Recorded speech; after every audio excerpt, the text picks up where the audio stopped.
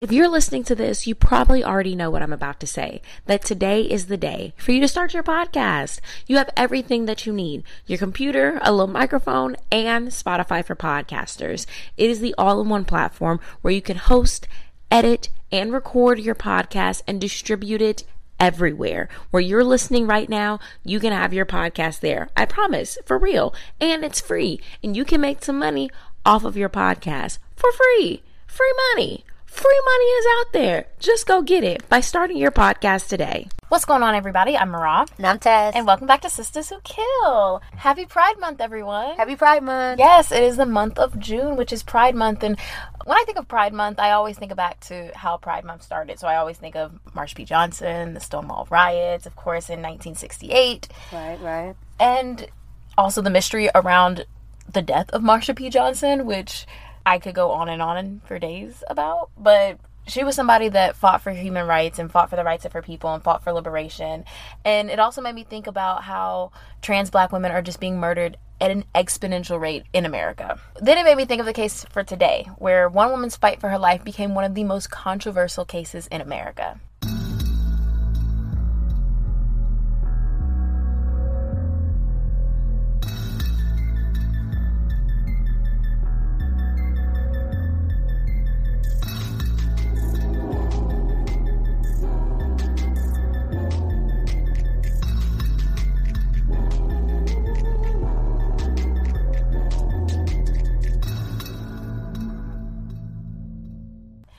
So let's get into our players. So we got a group of white folks and a group of Black folks. So we're going to get the white folks out the way first. So for the white folks, we have Dean Schmitz, who is our victim.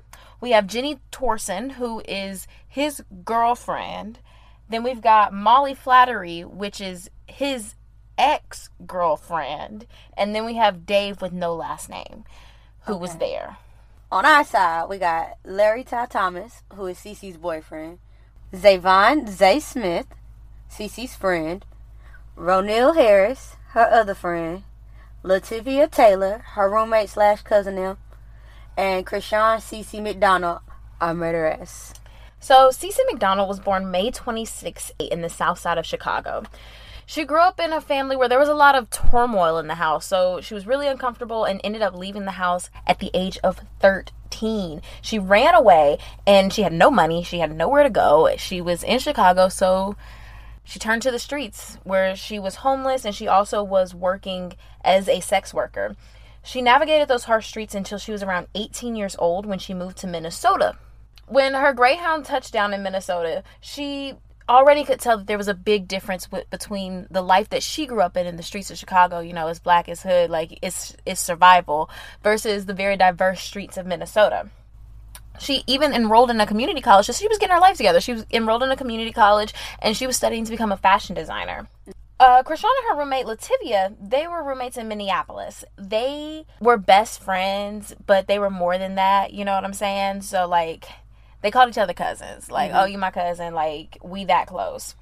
So, on June 5th, 2011, CeCe and Lativia, they decided they wanted to have some friends over. So, of course, they invited Ty over, because that's CeCe's boyfriend, right? They invited Zay over, one of their friends, and they also invited over Ronil. The area that they lived in was really close. Like, it was downtown, really close to the nightlife, social life, you know what I'm saying? But they had everybody over to drink, to smoke, you know, have a little cookout in the backyard. We chilling here for the night. You know, we're not really going out. We're not really on the scene. But around 11:30, Lativia was like, hey, let's run down to the 24-hour grocery store and get me a little snacky snack, because her food stamps have just hit. So she would, you know, wanted a snack, which makes a lot of sense to me, because how many times I've been like, you know what, friend, I'm headed over to your house, but my food stamps just hit. I'm about to go get fruit. Right. Like something random, because you can do that. Your stamps just hit. Yeah. So around 11:30, they left. The surveillance camera at the store, which was called Cub Foods, they caught her walking in about a minute before midnight, and then they left around 25 after, heading back to the apartment. Outside of the Schooner Tavern was a group of white people. Dean Schmitz, his girlfriend Jenny Thorson, his ex-girlfriend Molly, and Dave, which is a weird crowd. Already suspicious. It's a weird group of friends. So they're drunk, and Molly's got a drink in her hand. They're standing outside the bar smoking a cigarette. Down the block is CeCe and her friends. They're walking up because they got to pass this on their way home. Seeing that the sidewalk was blocked by people drinking and talking, CeCe's boyfriend Ty moved them, into the street to move around the group. I already have a problem with that because I am not getting off the sidewalk for a white person. You're going to have to run me over. And don't look at me crazy because I'm not doing it. My ancestors said do it, I'm not doing it. She dead ass will. I will run it. We will elbow each other. And she'll be like, I'm sorry, did you not see me? I know you see me here. She will straight up do that, y'all. I was going to say, I really like when niggas pull you, like, in a direction. You know what I'm saying? Like when a man takes a lead? But, like, specifically on the sidewalk, like, niggas that won't let you walk on the outside side of the sidewalk, love that shit. I'm the man in my relationship. So, anyway, they walked around, and they start hearing a hurl of insults coming at them, and it's mainly Dean and Molly, and they're screaming, niggers, you niggers, blah, blah, blah. Go white back shit. to where you came from. Go back to Africa. Shit. Yeah. All that racist shit that they love to throw at us. Like, can we get some new shit? I was like 2-cent jokes. Like, even then the slurs started becoming very homophobic, very real phobic of everything. So yes. Very like, I hate anybody who is not not me. And it's like, these are the same old tired ass jokes. Anybody who is not a white cis man. Right. They're like hurling all these insults at CeCe and her boyfriend. They're calling him the F word, not fuck. And they're just saying a whole bunch of like racist, homophobic, all of that shit. It's just, this is how you imagine Minnesota though, right? Right, because I'm thinking just White about mountains. I'm thinking about George Floyd. Like, it's a mess up there. CeCe, she starts yelling back at Molly and confronting her, and Molly jumped big and bad, and she was like, I'll take all you bitches on. She then smashed the cup of liquor that she had into CeCe's face so hard that she viciously cut into the white meat, slashing her salivary gland. They start tussling in the street. They're pulling each other's hair. CeCe's face is stinging because there's liquor in this open gash in her face. Right. Glass bottles can be heard smashing on the sidewalk, and it turns out that sound is Dean hurling beer bottles at CeCe. He's trying to hit her with these, and I guess get her off. Dean then runs up on the two women who are fighting, grabs CeCe from behind, and pulls her off of Molly. Molly is on the ground, and CeCe starts backing away from Dean, and she's feeling like lightheaded, and she's kind of stumbling back, looking at him like, right. You don't turn your back. He starts to come at her. Her friends have dipped, and they think that she's like running away with them, but like we said, she's not turning her back. Right. Dean comes charging at her, but CeCe's looking at Dean. He's got his eyes on her. He's coming towards her. He's obviously angry. He's coming not slow, like he's coming aggressively at her. So she reaches in her bag and she grabs a pair of sewing scissors. Like, they were, sewing scissors are stupid sharp. Yeah, those sewing shears. She probably had it for her wig or something. Well, she was in fashion school. That makes a lot of sense. Mm-hmm. She grabs her scissors, just like, as women, we be on the street, and when you feel uncomfortable around a nigga, you looking for anything that you can grab to, like, make you feel at least a little bit of safe, Mm-hmm. Whether it's pepper spray or a little taser, a little knife attached to your keychain, something. Whatever you need. So it makes sense that she went and grabbed it. So she grabs the scissors in her purse, and Dean yanks at her hair, trying to get her on the ground, and they're tussling, and CeCe does like a, get off me, son, trying to get him off. And the next thing CeCe and all the witnesses see is Dean, who's wearing a back shirt. He backs off of CeCe, and he starts screaming, she stabbed me, she stabbed me. And he lays on the ground crying out in pain. And the stab happened so fast that many, including CeCe, didn't fully comprehend what had happened. But what we did know was that Dean was stabbed one time in the heart and was then pronounced dead. We are back this week with our episode sponsor, Hood Adjacent Tees. Hood Adjacent Tees was founded by their CEO and director of dopeness, Patricia, and her family. Listen, they have t-shirts for every occasion. I'm looking at the website now, and I told y'all these Juneteenth t-shirts are fire. They are so cute, and I definitely want to grab one. You have to make sure that you grab one as well. As well as having some amazing designs, you also have the option to custom design your own shirt. So you can get matching ones with your boo, or you can get everybody right this summer for the family reunion. Now, make sure that when you go to Hood Adjacent Tees website, that you use the discount code SWK to get 20% off of your order. Hood Adjacent is also sponsoring a special giveaway for one lucky listener. No one won in the discussion group last week, so y'all have one more chance to win before the Instagram followers come in and swoop up your prize. You can find them at hoodish.org, but you know we're going to have the link in the description box. Support our sponsor, and now back to the show.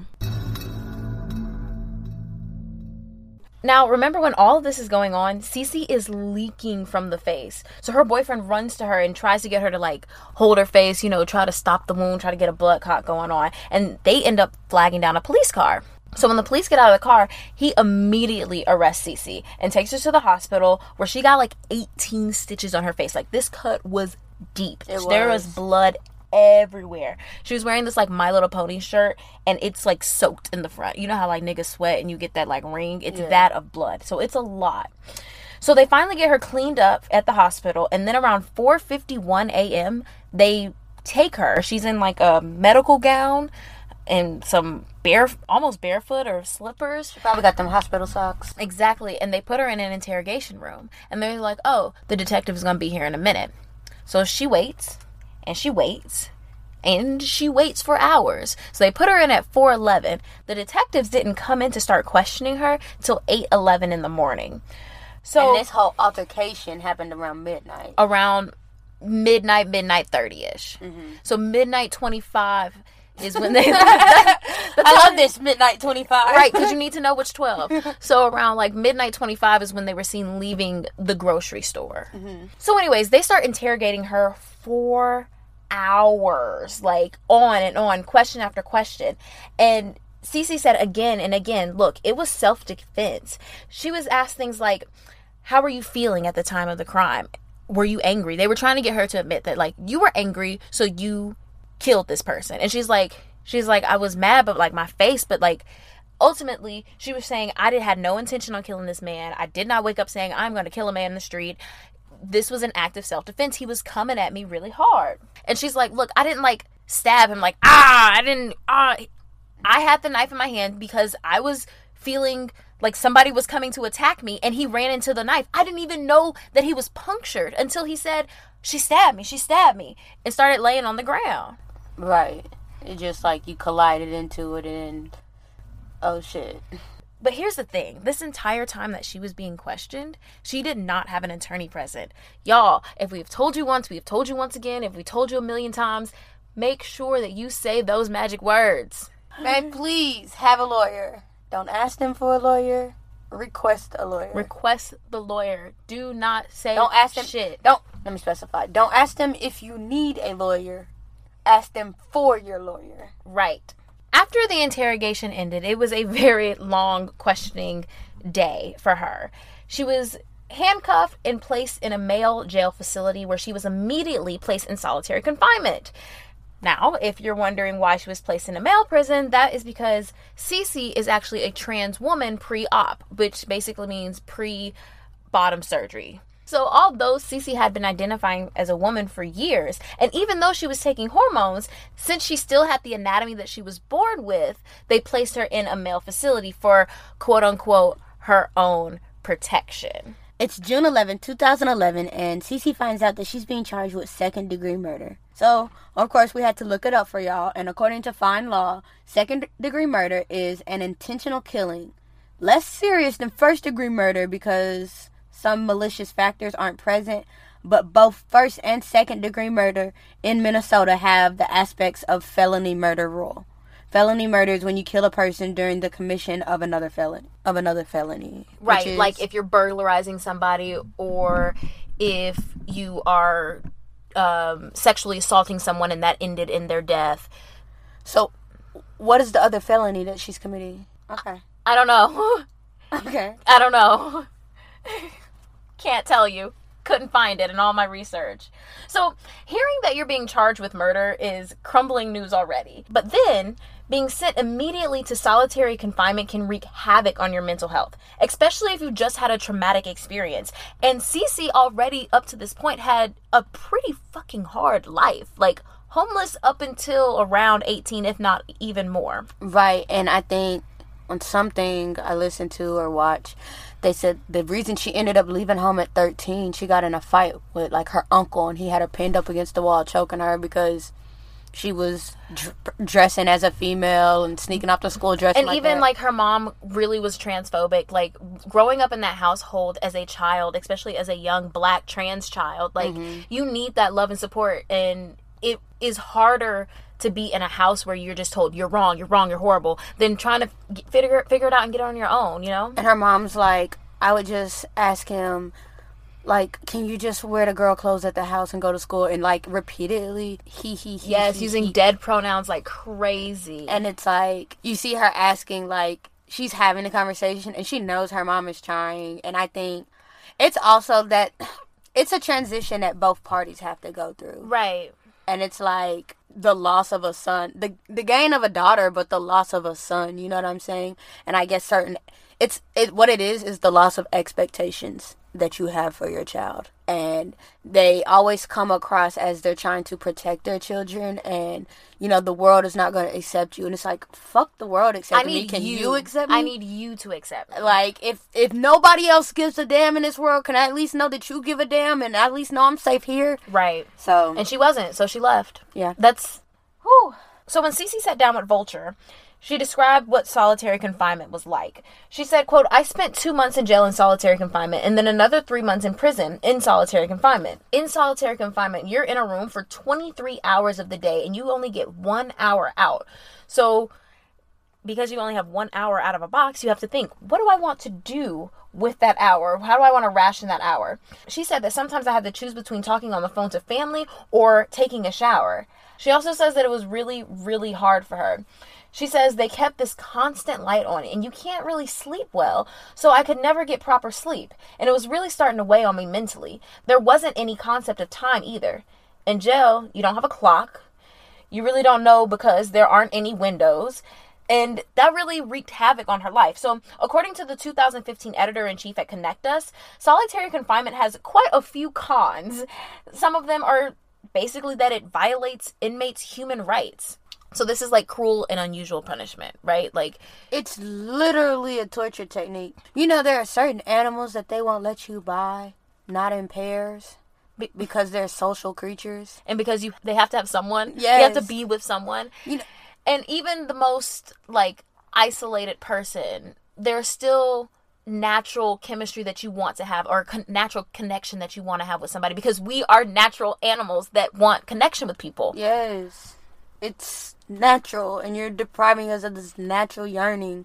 Right. And then, again, I guess expecting reform out of this shit. Right. You're expecting me not to have... And also, according to that same article, solitary confinement, it results in a lot of personality and mental disorders that can manifest while in solitary confinement, which does not surprise me one absolute bit. Because I'm just thinking about how I've never been in solitary confinement, but I have seasonal depression when I don't see the sun. Yeah. And I've never had to choose between, am I going to see the sun, take a shower, or call my mom? You know? Mm-hmm. Cruel and unusual. So CeCe was still going with this self-defense plea, which it made a lot of sense to me. However, on June 15th, 2011, CeCe wrote a letter to the editor at the Star Tribune, one of the local pretty popular newspapers. And in that letter, she writes about being in solitary confinement, what that's like for her, being in a box for 23 hours, everything that we just explained. And how they say that this is for her safety, but she can't understand why. How is this safe for me or my mental health? She also writes in this letter that she didn't actually kill Dean. She says that she was taking the fall for someone else. And basically, after she got questioned, she found out, A, that he died, and B, that everybody said that she did it. So she was like, at the time, I just made up the story that I did because it seemed like the right option, and I'm taking the fall for someone else. This went over really bad with the media because you sent it to the media, so you know they're going to publish it, and you're already saying a self-defense case. This crumbled her. This really messed her up. Because it doesn't at all line up with the story that anybody is telling. If it was just them two fighting, how is now somebody else the one who stabbed him? Right. And then when they ask her, they're like, did you write this letter? She said, I did write it. Yes, I'm the one that wrote it, but I don't mean what I said in there. I was just exhausted. I was in denial. It was still self-defense. I'm back to it was self-defense. It's hard. Like, I'm having a mental break and I'm thrown in a box. I'm not seeing sunlight. I just had a traumatic experience, and I don't know. I feel like I don't understand why she would write that letter, especially when you really already had such a solid case for you. That's what's throwing me, is why. Because I think even still, you could say, I'm locked in here for self-defense, I'm in solitary. I think that would have been a much better plea to the media. Right. But maybe she's coming at it with the view of, they don't care that my trans ass is in solitary confinement, because they're saying they're doing it to keep her from being raped a white man from the other men. Right. But if she would have been in a women's prison, wouldn't she be less likely to be raped by men? Not completely away from it, because you still have your fucked up guards and all that shit. Right. But there's less men in there. And then the rates are just so drastic. They say for trans women in a men prison, 51% of them experience sexual assault. For men, cisgendered men in a men's prison, 4% of them experience sexual assault. That's a big difference. That's a huge fucking difference. So she said that she basically says, I wrote it, but I didn't mean it. So the detectives have her write this letter over and over again, comparing the handwriting. And they're like, okay, we're going to give you about 3 words at a time. You write. We're going to try and keep this pace going, okay? And just make sure see if she remembers. Right. And she's like, I never denied writing the letter. I'm telling y'all I wrote the letter. I said I was delusional, but why are we doing all this work to prove that I wrote the letter if I'm not contesting that I wrote the letter? Right. So they're putting her through all of this, and she feels like basically the prosecution is trying to destroy her credibility. Like, they're trying to find one discretion, one little thing that doesn't match, just to say, okay, she's a liar. And she's like, no, I'm honest. This is the story that I'm telling you. She goes back to her original story. She's like, it was self-defense. And from there, she remained in solitary confinement. And this is for months while her new lawyers get ready to take her case to trial. And throughout this time, CeCe's story gained a lot of attention in the queer community. Trans Youth Support Network really took up the lead in fighting and protesting for CeCe's charges to be dropped. They organized protests and rallies, and they were spray painting Free CeCe everywhere. And she had her defense team paid for by her worldwide community of supporters. When preparing for this case to go to trial, there are a few things that the defense had up their sleeves. So they really were still sticking with this is self-defense.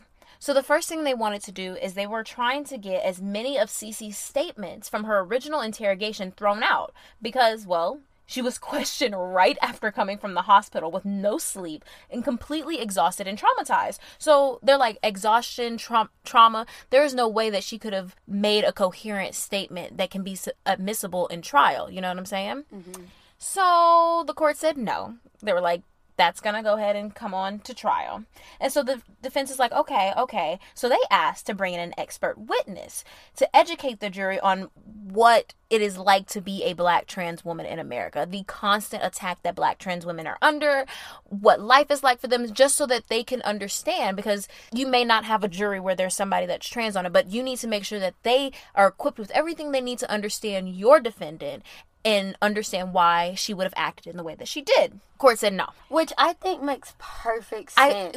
It's like, let me bring in this community. You bring in an expert witness on text messages, so why not bring in an expert witness on a community that you have no idea about? Because let me tell you something. I think trans is one of the biggest misunderstood topics that we talk about, like, throughout these days. Like, and that's the whole issue about trans, is it's misunderstood. Exactly. You don't understand it. Fear comes from that lack of knowledge. Exactly. And so to keep these people ignorant about what's going on, and that just leaves them in there with their prejudice about it. Because I think that's something that everybody has, like, some prejudice to, or I guess prejudice is the right word, whether positive prejudice or negative prejudice, but everybody has some prejudice to it, you know what I'm saying? Mm-hmm. And you have an idea and a stance about it, because it's so, we've talked about it in the military, we're talking about how to share bathrooms, like, it's filtering into our lives where we have a decision about this thing, you know what I'm saying? Mm-hmm.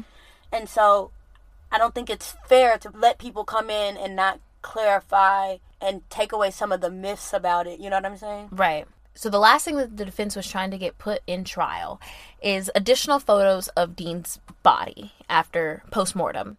They, of course, had the wound, but what was missing in those pictures where the wound wasn't is a 3-inch swastika tattoo. So they were like, boom, Racist. Right here. It's tattooed on him. It's tattooed on him. So they were like, this is what we need, because turns out, of course, with that tattoo, he doesn't have a squeaky clean record. He had a pretty long record, as well as affiliation with white supremacy organizations, which does not surprise you. It doesn't surprise me. So the defense was like, okay, let's get these additional photos of his body in court. And the court was like, nah.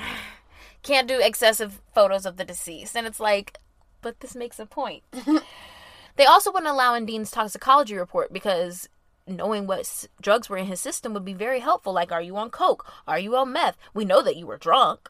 Like, we can tell. We knew that. So I'm pretty sure he was on coke, but they were like, you're not letting it in. Right, they're not letting it in. So we can't say for sure. And like, being on coke, like, that's a drug that gives you, like, high adrenaline, high aggression, you know what I'm saying? These are side effects that come with it, which would explain first of all, his brother said sometimes, depending on what type of mood he's in, he gets racist. Meaning, how high he fucking is how racist he is. You know what I'm saying? Depending on his mood, depends on his racism. Yeah, that's great. Right. So the angrier you are, the less judgment you hold at that time, because you're fucking drunk. Right. That's what I have to depend my life on. When the cards are stacked up against you like this, it's hard to gamble for your life. Like, it's a real life game of deal or no deal. Right. So they're trying to come up with a plea bargain that CeCe and the prosecutor can both be satisfied with. On September 22nd, 2011, they offer a plea bargain that will give her 7 years in prison. So they're like, say you did it, you go to jail, there's not going to be a jury of your peers, and she's like, no deal. Howie Mandel's up there with the briefcase, and he's like, in one box, you say you did it, and you will not stand in front of a jury and your peers, and you will get 7 years in prison. Or, you can pick another box. She says no deal, she's going to go for another box, because fuck 7 years. Right. So, he calls the banker, they go back to negotiate another plea deal for this trial. It's October 6, 2011, and they out on a second-degree murder with intent, which is 300 months, basically 25 years. So they upped her charges because she decided to not take the initial plea deal. Sounds like a bitch move to me. Yeah. So, the banker calls back down, and he's like, bad move, So her defense and her large group of supporters, they start waiting for trial to begin. So it's April of 2012, and my favorite thing happens, which is jury selection. It's my favorite thing on television when they ask you a whole bunch of questions and you're trying to either be on the jury or not be on the jury. But Jury selection happens. But, the jury's supposed to be very unbiased, hopefully doesn't know anything about the case.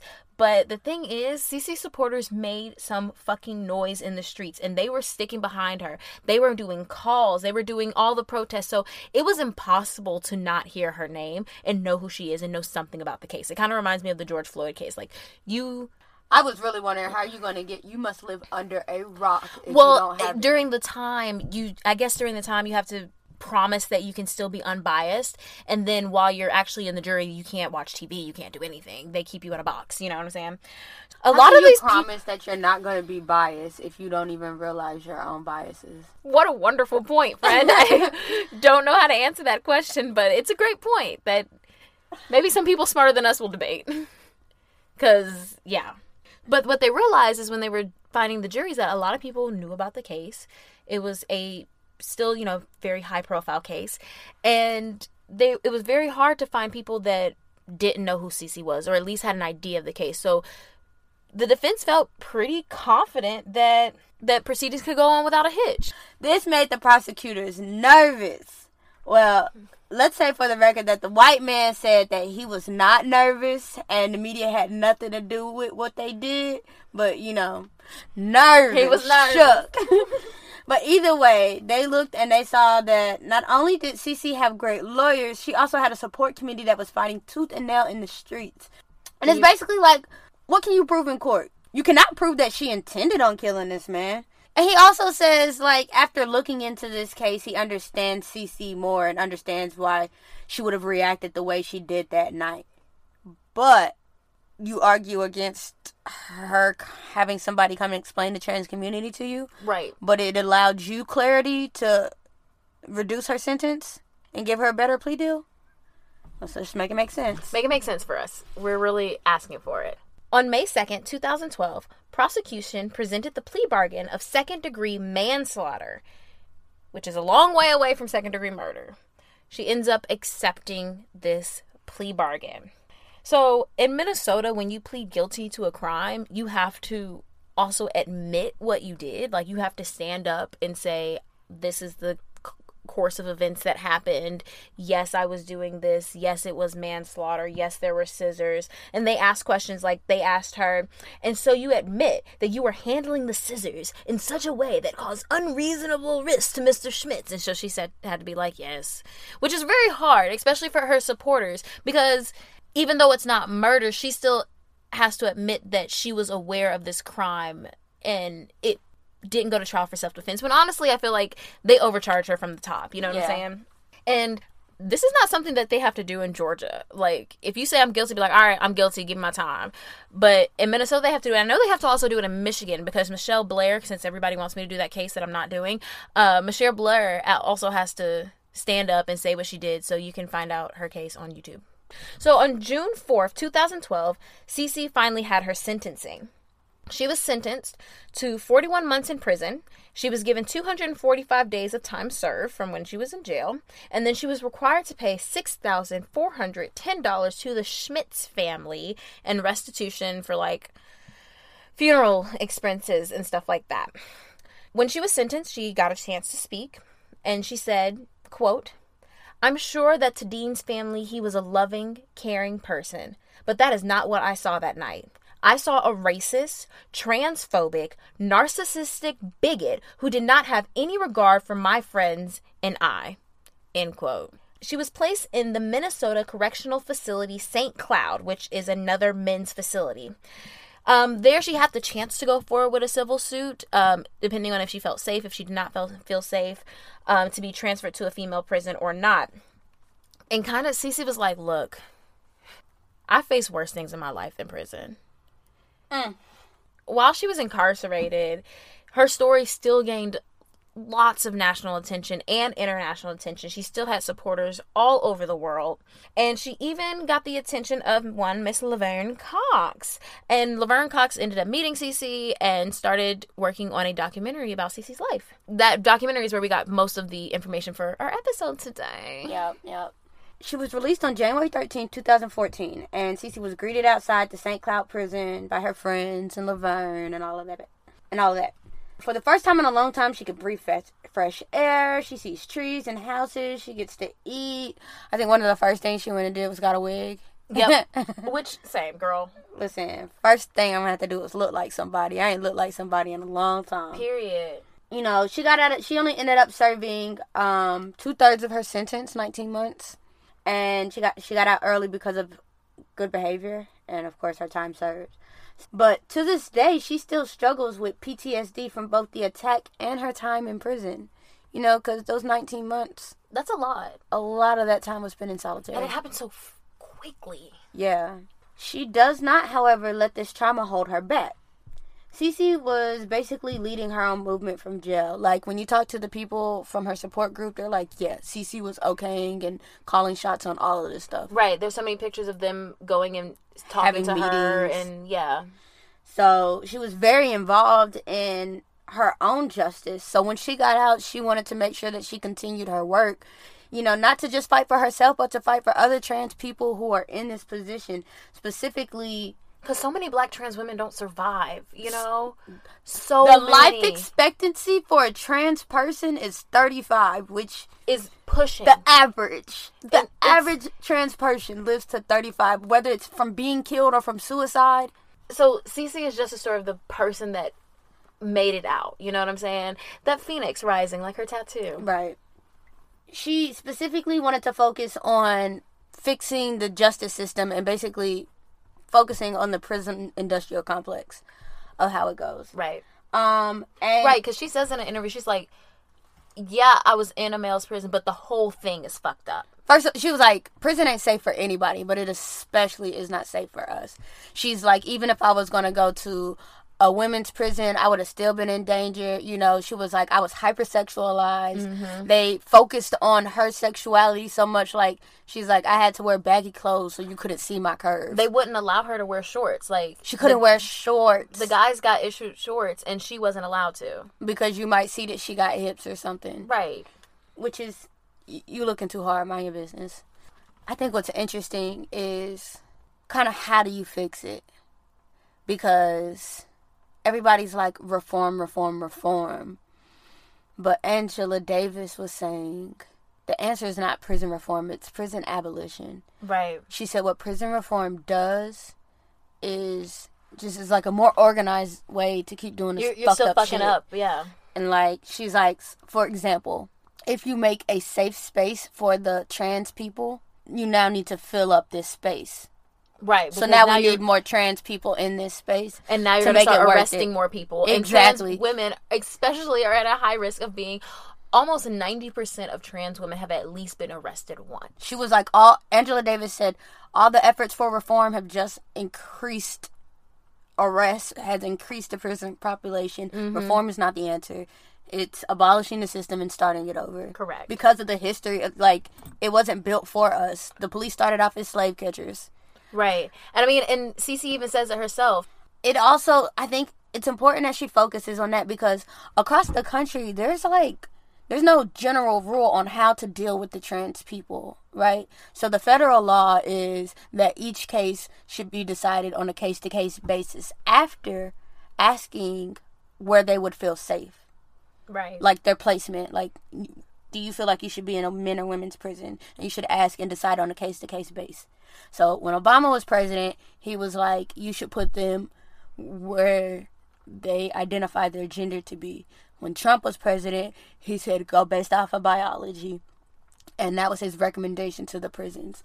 And so it's kind of really based off of, does this person decide and give a fuck about you and your trans life? Right. Which most of the times the answer is no. No, exactly. So after CeCe got out of prison, she decided that she was taking up this abolition movement for herself. Of course, the documentary was being worked on that was co-produced by Laverne and hosted by Laverne Cox. She also ended up being included as the part of the Advocate's annual 40 Under 40 list in 2014.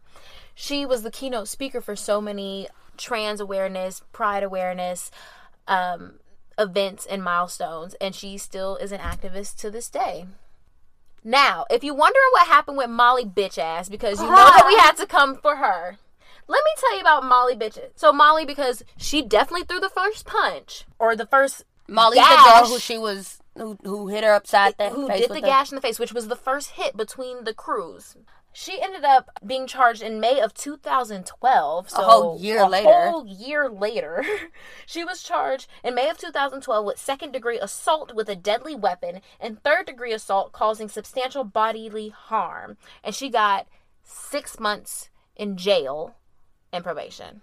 If anything, like, you should be charged with murder because of you, your friend is dead. Right. You know? Starting shit out in these streets that you can't finish. No, but she said she could take us all on, right? Oh, Lordy. All right, y'all. It is time for... Well, I'm not black. I'm OJ. I ain't do it, but if I did, this is how I would have done it. I ain't do it, but if I did, I would have not wrote that letter like that. That the letter was the big kicker, but... Can we talk about the fact that if you're put based on your anatomy, if you're placed based off of your anatomy, black trans women, think about CeCe. She was homeless from the age of 13. Surgery is expensive. As fuck. So it is hard enough to get into the body that you feel 100% comfortable in. And now you're punished for not being in that body. You know what I'm saying? But yeah, that letter that's what fucked her up. I agree. I feel like that's where her story lost consistency. And I think she knew that too. Like, I don't feel like she meant the letter like... I was telling Mariah, she wrote specifically in the letter, it wasn't me. That was not me who stabbed that was not me. And I was like, what if she meant it as like, that what, when people just black out. Right. And they just like, that wasn't me. Like, I don't know who that person was. Knowing full and damn well it was them, but they'd be like, I don't know who that person was. And she also mentions that while she's being interrogated, she's already told everybody has said that you did it. Right. And so she's like, I guess if everybody said that I did it, then I must have. And that happens. Like, I've been angry enough where I don't know what the fuck happens. And I'd be like, I did what? Right. And you'd be like, and people be telling you the story afterwards, and you'd be like, all of that. You low-key be embarrassed of yourself. You be like, oh, damn. Right. And so I lost my shit. What's the next parole or no parole, she got out. I think that this was overcharged from the very beginning. It should have been a self-defense. It should have been a self-defense. It should have been a no-brainer self-defense. And had the roles been reversed and the races been reversed. Oh, this would have been, oh, they didn't do this. Oh, the white man didn't. It would have been, if the roles were reversed, none of this would have happened. And then something on that documentary was saying, like, in order to be self-defense in Minnesota, you have to attempt to run. I'm not turning my back on this crazy big-ass white man running towards me. Screaming all the things that show that he hate me. I'm not turning my back on him. He's already yanked me by my hair once. You know what I'm saying? Like, I'm not turning my back on his ass again. You got me fucked up. And I feel like they... And it was like, that's why you can't prove self-defense, because you didn't necessarily try and flee. You have to run. You have to be... But she drew this drawing, and in the drawing, her back is away from him. You know what I'm saying? And it's further down from where her scuffle with Molly happened. So you can see that there's an attempt to go in the other direction. And she was followed in that direction. They seem like but they maybe don't it's understand because that. maybe it's because like she kind of walked away and was still facing. I think it's probably like technical shit. It's really technical shit. And then one of the big things in her interrogation, they asked her, how did you feel? And they were trying to get her mad. She said, I mean, they were like, were you angry? Were you upset? How did you feel? And then she said, I was mad about my face. And I was like, that's where they got you. Because all you had to say, I was scared. I was scared. I was scared. And what I don't understand is, if they were asking me, I know they're asking, are you angry because your face got cut? But the question should be, were you angry? Were you angry because they were calling you these racial slurs, which then turns it into a hate crime? You attacking me and calling me racial slurs as many times as you did, and through all those, you can get a hate crime through racial slurs. You can get a hate crime through sexuality. Like, he's got several triggers. You know what I'm saying? I feel like that qualifies for that. Right, and being a black trans woman ticks a lot of boxes on the things that he hates. You know what I'm saying? And he felt justified to follow her. Right. But it's like, damn, I survived, and I'm being punished for taking care of myself. Like, right, for surviving. For making it out. Because any other person, if you had anything sharp on you, if a nigga is coming at me, I'm grabbing whatever the fuck I can. I'm scared. I'm scared of you. I don't think niggas understand how scared they are in this day and age. But I was in LA, and this white van, me and my sister are walking down the street, and this white van, like, we're walking through a neighborhood, and he pulls over into the residential, and we start to turn the other day. He whips that bitch around and pulls out, and he was like, I had to get off my phone with my supervisor to talk to you. I'm like, his friend is in the passenger seat licking his lips and glaring. He looked like a goblin the way he was gleaming at me. I was like, yeah, that is not attractive. I feel unsafe. That's like when you and I went to go get coffee the other day, and that man came up to us and was like, excuse me, man. Yeah, I just wanted to look at you. She said, you see me? Here I am. And Tassie's like, get in the fucking car. And this man's like, I just want to look at you. Can you come closer? Tassie's like, get in the fucking car. Oh my God. Like, that is not... It is scary. It is creepy. Nigga, change your approach. Right. Y'all are coming off real desperate, real... I'm just going to snatch you and have you ever. Like... And it's scary. It's scary. You're scaring us. Alright, so it is time for our reviews. This one I scrolled back down to my birthday because this was posted on my birthday by Love Miss Liz. Hey, Love Miss Liz. She says, so into y'all, 5 stars. I stumbled across this page on TikTok that plugged the podcast. Upon listening, I am so happy that the perspective is very pro-black and informative. The stance I hear on each episode speaking to why and how a system in place failed the victim or even the killer in question. Keep providing the positive words and speaking in favor of black women considering the circumstances. Thank you, thank you, thank you. This one is from Britt Nicole 2012. She says, I love this podcast. Feels like I'm discussing news story with my girlfriend. Can't wait to see you all blow up. Me neither, sis. Right. I feel like somebody should just suggest us for Black Excellence for the Read or something. Yes, like, shout us out so we can be everything. Y'all help us grow so we can help y'all. Alrighty, so we've got some really exciting things coming to you next week, but we can't talk about them yet. If you want to keep up with us, you can find us on a multitude of things. If you want to email us for ad space, if you have a suggestion for a case, if you just want to say hey, you can email us at sisterswhokillpodcast@gmail.com. If you want to follow us on Instagram, well, you'll find pictures, and sometimes I do fun things on Instagram. That's Sisters Who Kill Pod. If you want to follow me on TikTok, because, you know, I be getting it on TikTok, it's Sisters Who Kill... What is it? It's Sisters Who Kill Podcast. Tazzy be on Twitter. Sometimes Mariah infiltrates the Twitter, but... I mean, sometimes it pops, and, like, I'm a Twitter user and you're not, but... Yeah. I'm trying to give y'all something. When it's vibey, when Twitter is vibey, it's Tazzy. When it's like, we're gonna have fun, it's me. If you can't tell our personalities by now, then I don't know what to tell you. Right, I feel like there should be guesses. We should just leave everything unlabeled, and everybody just be like, who am I talking to? Feels like Taz. And they just leave their guesses. But yeah, Twitter, Sisters Who Kill. I'm simple. Yep, and go ahead and join the discussion group. Make sure you answer the questions before joining. I don't have anything else. Talk to us, we talk back. All right, I got a flight to catch.